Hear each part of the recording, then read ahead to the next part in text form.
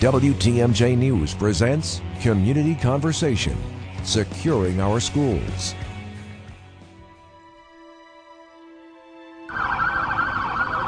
High school in Parkland, Florida is on lockdown, site of an active shooting situation. Students can be seen led out of Stoneman Douglas High School with their hands raised. Parents are frantic. The Broward County Sheriff says the shooter is still at large. A sea of backpacks can be seen abandoned on the ground. Paramedics rushing to treat the wounded, loading one after another onto stretchers and into ambulances. All of a sudden I hear boom, boom, boom. I hear screaming everywhere. We ducked underneath my teacher's desk. The shooter was literally feet outside of my class. I heard two pops, and that's when I started running. As soon as I heard that, I said, "That's gunshots. We gotta go." And I was telling everyone to keep running. Don't stop. People were taking Snapchats. I was like, "Dude, don't pull out your phone. Just run." My sister's still in there. She's texting me about it right now. She says to be quiet.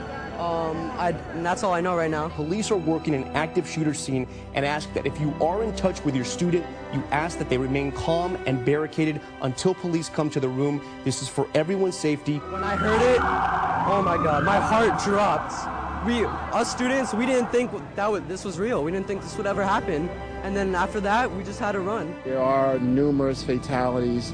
It's a horrific situation. This is a catastrophic, an unbelievably catastrophic day in Broward County history. It's devastating. I'm sick to my stomach. 17 people lost their lives. 12 people within the building, 2 people just outside the building, 1 person out on Pine Island Road, and 2 people lost their lives in the hospital. I cannot even explain to you what it's like to sit there as a parent and not know that your child is not safe at school. There was a huge hug. It's been a long, emotional day for all of us. If you pray, you ought to pray for these students and their school and their parents right now. This is a community conversation, Securing Our Schools. I'm John Mercure. Melissa Barclay is here for an important hour-long conversation, almost commercial-free, as we dive into this very important, pertinent, critical issue on this Friday afternoon. So glad that you are with us. A couple of fantastic guests we want to introduce you to in the studio. Dr. Darian Driver is the superintendent of Milwaukee Public Schools. Dr. Pat Greco is the superintendent of the Menomonee Falls School District. Dr. Marty Lexman is the superintendent for West Allis, West Milwaukee. Thank you so much for being with us this afternoon. Thank you. Thank you. It's good to have you here. By the way, coming up the second half of the hour, we will hear from students and a school security expert. Let's start with this, and I'd like for you all to weigh in. I'll start with you, Dr. Driver. When you glance at your phone, or you get that app push, or you hear from someone on your staff that there's been a school shooting, that there's been a tragedy somewhere, my goodness, as somebody who takes care of children for a living, what goes through your mind? How does that impact you? The first thing that really goes through your mind is shock, disbelief, and I'll be honest with you, anger. That one of the only guarantees that we try to have for our families is that our students are going to come home better than the way that they left. And when that is threatened, there really are no words to describe that feeling.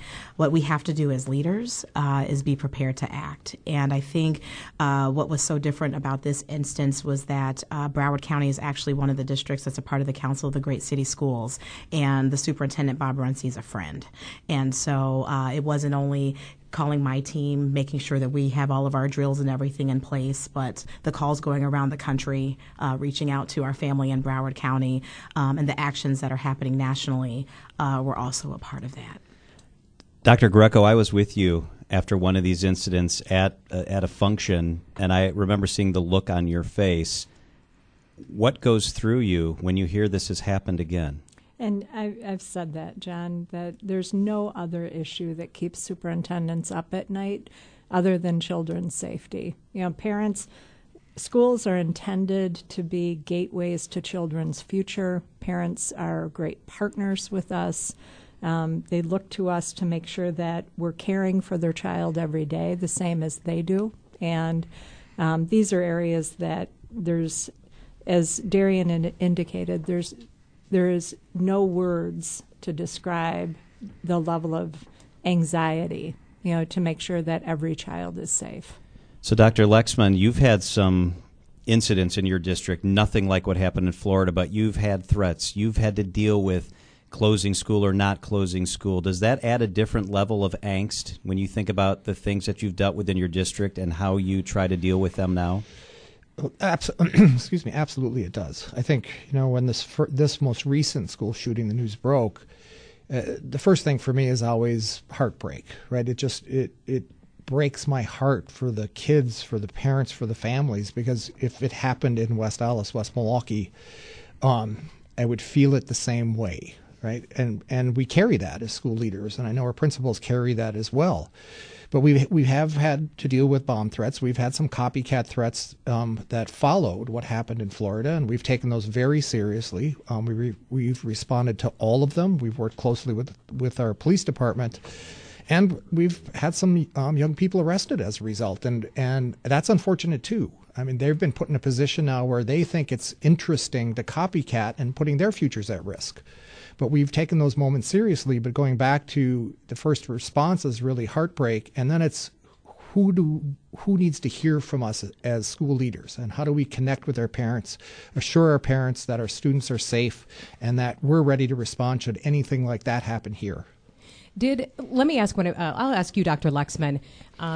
Last week's school shooting in Florida, after it happened, did you look at your plan a little differently? Were there any gaps in there that you said, oh, I didn't notice that before, maybe we should change that? Or does that happen after these school shootings? You reevaluate everything?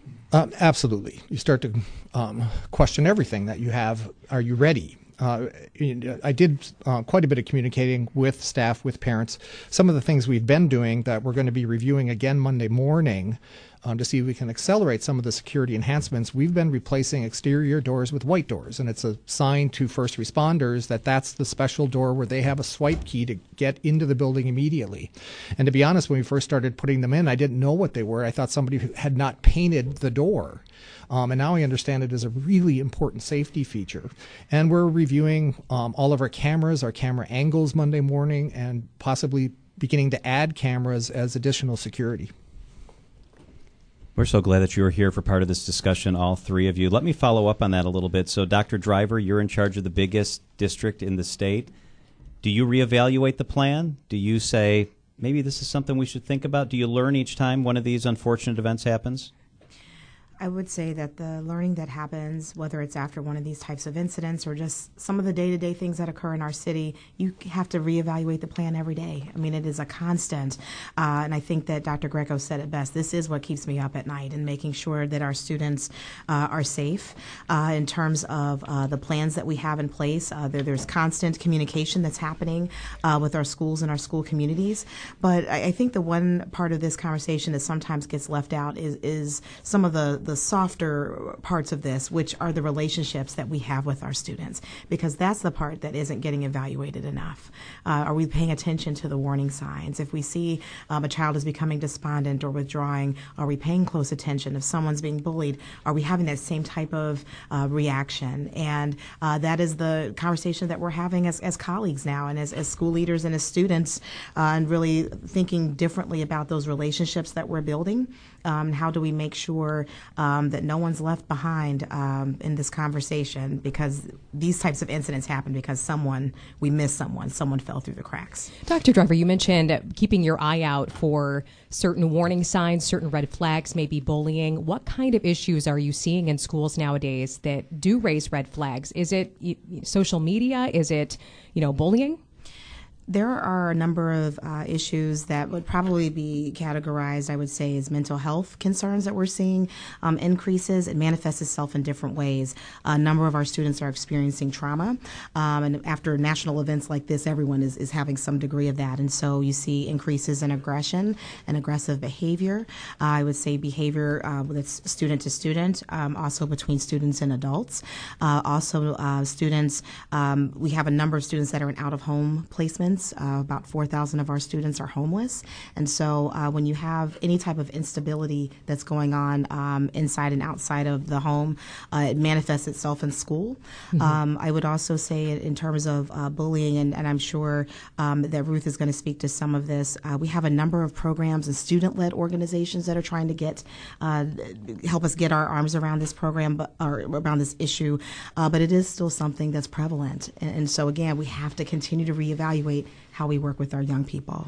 This is a WTMJ community conversation, securing our schools. That is Dr. Darian Driver, also Dr. Pat Greco from Menomonee Falls, and Dr. Marty Lexman from West Dallas, West Milwaukee are with us in the studio. We are joined this half hour live in the studio by two students, Ruth Fatah, who is an MPS senior at Rufus King and on the Superintendent's Advisory Council, Jackie Plantier, a Menomonee Falls High School senior and the student school board member. I want to start with you ladies. Thank you so much for joining us. When you hear something terrible has happened, when you heard what had happened in Florida and got on your phone and found out details, what is your reaction when you hear this sort of thing going down somewhere else? Let's start with you, Ruth.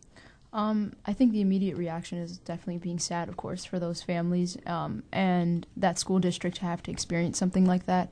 Definitely frustration that, again, something like this has happened. I think they said that up till now there's about in 2018 so far, there's been more than 18 school shootings, or just shootings in general. But just allowing that number to get there, which should not be allowed. But I think it's become to that point where it's become normalized in a sense for a lot of maybe teenagers, because we've seen it so much, and yes, the responses are still the same, but it's we've gotten to the point where it feels normalized, and I don't think that's something that should ever be excusable or acceptable. These are people losing their lives, innocent people who have done nothing wrong, which should never be okay in any sense. Jackie, do you agree with that? What's your response? Yeah, I definitely agree with that. My first reaction was, of course, immense sadness, but then a sense of almost, we've seen this before in 2018 already, and kind of almost sadness at seeing how my own reaction wasn't the same shock maybe of 5 or 10 years ago. And definitely seeing how it has, as we said, become more normalized is really disappointing. But then later, going on social media, Snapchat, seeing the firsthand videos, that's what really hit home for me. Hearing the gunshots, hearing the kids scream, and that's what really made it kind of hit home and become more real. Jackie, I'm always curious to know what younger people worry about these days. What do you worry about? Do you worry about this at your school? Do you worry about bullying? Do you worry about social media threats? What's your top concern? I would say I feel pretty safe at my school at Menomonee Falls. We definitely have caring teachers. We have police officers in the school. After the shooting, we've had many different protocol put in place, and we've definitely been told about that. So I feel definitely safe in that respect. But I do worry for other areas around here, even with maybe more lax solutions. Ruth, what do you worry about? I would say I'm definitely safe in my school as well, but even today I remember I was in my chemistry class first hour, and the class right next to us was doing a chemistry experiment that just resulted in a very loud boom. And I just remember everyone in my class kind of jumping because our immediate reaction was that there was a school shooter in the building. And I think when it comes to that point where our first reaction is that, and we're so worried because we don't know what the outcome is going to be. I think that says that we need to be doing more. We need to make sure that students are feeling safe in their schools and in their environments, to know that it's okay, we can learn and not have to worry about that aspect as much.